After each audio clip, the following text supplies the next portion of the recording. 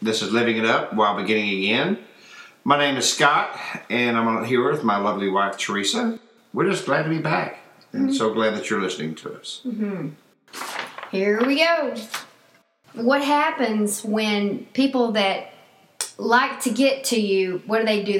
They push those buttons, and that's what happens, is that stuff comes out. And the reason they do it is they're getting some kind of a payoff. And the payoff that they're getting is your reaction to it. They're enjoying our reaction to it. So we just want to talk about it. It's time to change their payoff. And the only way we can do that is by letting God be God. Because you know what? That is their stuff. We have no power to change ourselves without cooperating with God, of course. And we certainly cannot change other people. But He can. Yeah. So we have to let God be God and just focus back on, why is this upsetting me? And we have our own personal, examples. I mean, I'm the baby of the family. I have three older sisters. I am too. Scott is too. And so we like to get picked on, not just by our older siblings, but now they're kids. No, we don't like to get picked on, but they like to pick on us. What did I say? Do we like to get picked on? Oh, no, I didn't mean that. But you know what? They know that. And so we've had to learn the hard way to stop letting that get to us, because when it does, what pops up? Anger, or oh, poor me, self-pity, fear, or any resentments that we have that we've held from the last time that they did it. And so for me, when I determined I'm not going to let this bother me anymore, because what I had to do was go, what's going on with me? Why does this bother me so much? I know that they love me, and they'll stop doing it. I can take their power away from them if I'll stop reacting to it. Mm-hmm. For example, one Christmas, my sister gave all of us I call them scratch and sniff. She likes to buy those scratch off. Things you lottery. Get, at the gas station. I don't personally buy them, but that's her deal. She gets a big kick out of putting them in our cards and scratching them off. And one year I got one, and I didn't notice that everybody else had kind of was in on this joke and was pretty much stopped watching, and were watching me scratch these off. Well, I'm known for having lots of facial expressions, and I would scratch the card, and every time I scratched it, another zero would pop up. The first one was a 1, and then another zero, the first zero, then another zero, another zero, and by the time, the camera, after I saw it later, my eyes were huge, and another zero. So by then, I had scratched them all, and it was $10,000. Well, I went crazy, and I was jumping all up and down. I was walking and running around the room. I even hugged one of my brother-in-laws, honey. It was so, but my oldest sister, was in the floor. She was in the floor laughing so hard. And I sat down and I was like, okay, what is going on? And they were like, you need to read the back of the card, read the rules. So I did, and some of them were things like redeemable at the North Pole, only good if you take it to your mama's house, and stuff like that. So I was so humiliated. It was funny, I'll admit that. But I turned to my sister and I called her a choice word. And that's not something that my family is used to hearing. And so any of you guys that are listening, when something is out of character like that, it's even funnier. Yeah. And both of my parents were still alive at the time, and that came out of my mouth, and we were all, that just sealed the deal. And my family does not let me forget this. If we don't go to Christmas, they will at some point, now they text it to me, or they save the video. It's like ammo.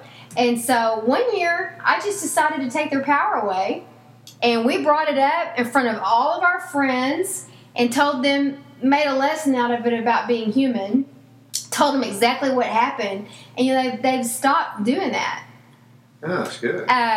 We took their power away, because if you think about it, when people get your goat, again, there's a payoff there. Yeah, just don't react to it. Yeah, and for them it's so funny, and they get enjoyment by nailing that over my head. But when I finally got to the point where I just joined in and didn't bother me anymore, then it's funny how they stopped doing that. Yeah, they don't even talk about it anymore. No, but as long as they saw that they were getting my goat, they would see, anger come up in me and resentment and self-pity. Right. I even got fearful because I thought, oh my gosh, we're in ministry. Now they're going to use this over me and this is going to pop up now. I mean, all that stuff. But, right. It doesn't matter anymore.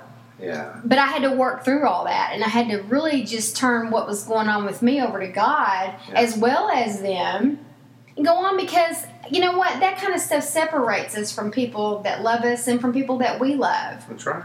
And the only way to eliminate that separation is to lay it before God and say, this is what's going on with me, and admit this is bringing up resentment in me and fear. Mm-hmm. I finally stopped saying, help me not be resentful. I finally got to the point where I say, God, I've got resentment. And then I get into agreement with him, and then he'll work with me. Yeah. But as long as I'm demanding him do something about it without admitting it, sincerely asking him to help me, not much changes. That's right. So I hope someone is getting this. But if there's somebody out there that gets your goat, they just get to you. There's people who aren't married anymore. They're dealing with the kids, and that ex-spouse is always trying to get to the other one. Yeah. Then you got kids. You've had kids. They know how to push your buttons and just gets to them. Well, as a parent, have you noticed when you figure that out, stop reacting to them, they stop. Mm-hmm. It's not fun anymore. That's funny. Mm-hmm. Yeah, that's true. What's an example for you? Well, I remember when I was in high school, I was a senior in high school on the football team. We were playing for state playoff, and we'd already won state the year before. We were playing again. And we were playing against a really good team, and there was an All-American defensive end I was playing against, and he knew how to get my goat. He knew how to get it. He would taunt me and this and that, and you know what? I became angry. I became fearful. And I had a terrible game. I mean, we lost. I wasn't the only reason why we lost because they just beat us bad. But I held that anger in me and that resentment. Well, I went to college and played college football, and guess who I was playing against? And it was for the championship of the league. Of course it was. Of my football, in college. And so, and believe it or not, as wild as it sounds, there was a play called, and he was playing linebacker at that time in college, and I was still playing offensive tackle. Well, my job was to cut down and to block him so our running back could run behind me and score a touchdown and we win the football game. And it was all depending on my block. And so here comes that I mean, I had a good game, but this is one I had to get this guy. So those old feelings from high school started coming back. Resentment. And so I said, you know what? I'm not going to let that take me over. That's right. And so they hiked the ball. I went over there, and in football terms, they say I annihilated this guy. I mean, I knocked him till next week. Honey? The running back scored a touchdown. We won the football game. But instead of taunting him like he did me, and belittling him like he did me, I went over there and I held my hand out. I picked him up, and I told him, good game. That was vengeance, God's vengeance. Yes. And so I just told him, it's a good game, man. And I walked off. We were victorious. Ooh, that reaped coals on his head. But, I held that resentment for too long. I mean, this was my junior year in college. I held it for 3 years. And you felt separated, didn't you? Yeah, I did. And so, but it felt so good, especially, when I did block him and we won. But what really felt great is I didn't belittle him like he had done me. I didn't make what he did to me, I didn't want the same thing to be done to him. That's right. And so that's what we're talking about here. Just because people might get your goat doesn't mean that you have to get theirs. Okay, we all hurt. One thing that's common about all Christians is we're all sinners.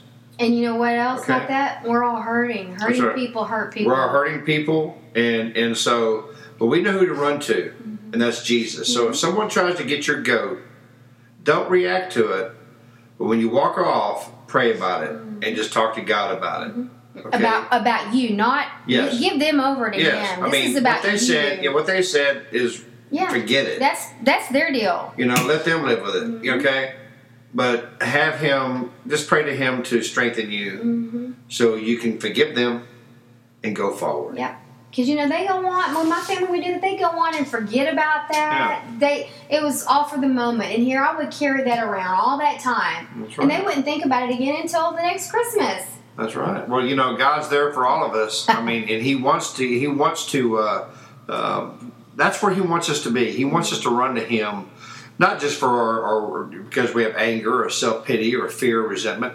He wants to run to Him for all occasions, for what's ever going good in our life, whatever we need struggles with, whatever the case may be. Right. He wants us to run to Him. And what we're talking about today, when someone gets your goat, then run to the shepherd. And say, that's right. And say, that's good. And tell the shepherd, this is what my goats are. I got anger. I got self-pity. Don't ask him to make you not be angry. Tell him you are. Right. So y'all can do some business together. He wants to be in agreement with you. That's right. One thing Teresa and I were talking about the other day was the fact that at the end of each of our podcasts, we do say the sinner's prayer. And we realize that a lot of you that are listening to us have given your life to Christ or devoted to Him and are following Him in a special way.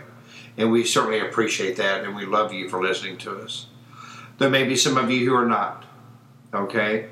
But what I'm requesting, and Teresa is as well, for those of you who are following Jesus, I know you know people in your lives who aren't. Please forward these podcasts to them. Okay, we want to be encouraging to everybody, but we really want to reach the lost in the world. Yes. We want them to hear maybe a different view of who Christ really is. Okay? I mean, just put it in reality. Yes. And so, just maybe, God will allow us to say something that may change their lives forever. And it's like we say in our intro, that He is a loving God. He is a loving God. And for y'all that maybe never heard this, a lot of people out there think God is mad at them. Yeah, and He's not. He's a loving God. But the thing is, many of us have been mad at Him. Because we didn't. Because we thought maybe He caused something. Because we didn't know His character, what He's like. God doesn't cause sin. He doesn't cause bad things to happen. That's right. He allows things, the course of life, to go on. Because people have free will and free choice. And so, you hear of horrible things. Yes. Someone being in a car wreck, losing their life, or something like that. And then all of a sudden you see of what great and awesome things came from that. So you don't understand, we don't understand things, that happen sometimes in our lives. But one thing we want you to know that, especially in today's podcast, when someone gets your goat, go to the shepherd. That's right. That's good. So listen, we'd love to pray the sinner's prayer right now. And listen, that's one way to start off for not letting someone get your goat is knowing who to run to when they do. So please pray with us the sinner's prayer. And if you've never done so from your heart, please do so today. Lord Jesus, thank you, Father, for who you are. Lord, we know that you died on the cross, that you rose on the third day. And because of the cross, you say my sins are forgiven if I ask you to forgive me. Father, please forgive me of my sins. Lord, I need you to be my shepherd. I need you to lead me. I need to run to you. In Jesus' name, amen. Well, thank y'all so much. And if you did pray this prayer of salvation, we ask for you to email us at info@livingitup.org. Yeah. And we're just so blessed to have you as part of our family. So anyway, we've gone over. We'll try to do better the rest of this week. Remember, people will stop getting your goat if you'll stop telling them where it's tied. That's right.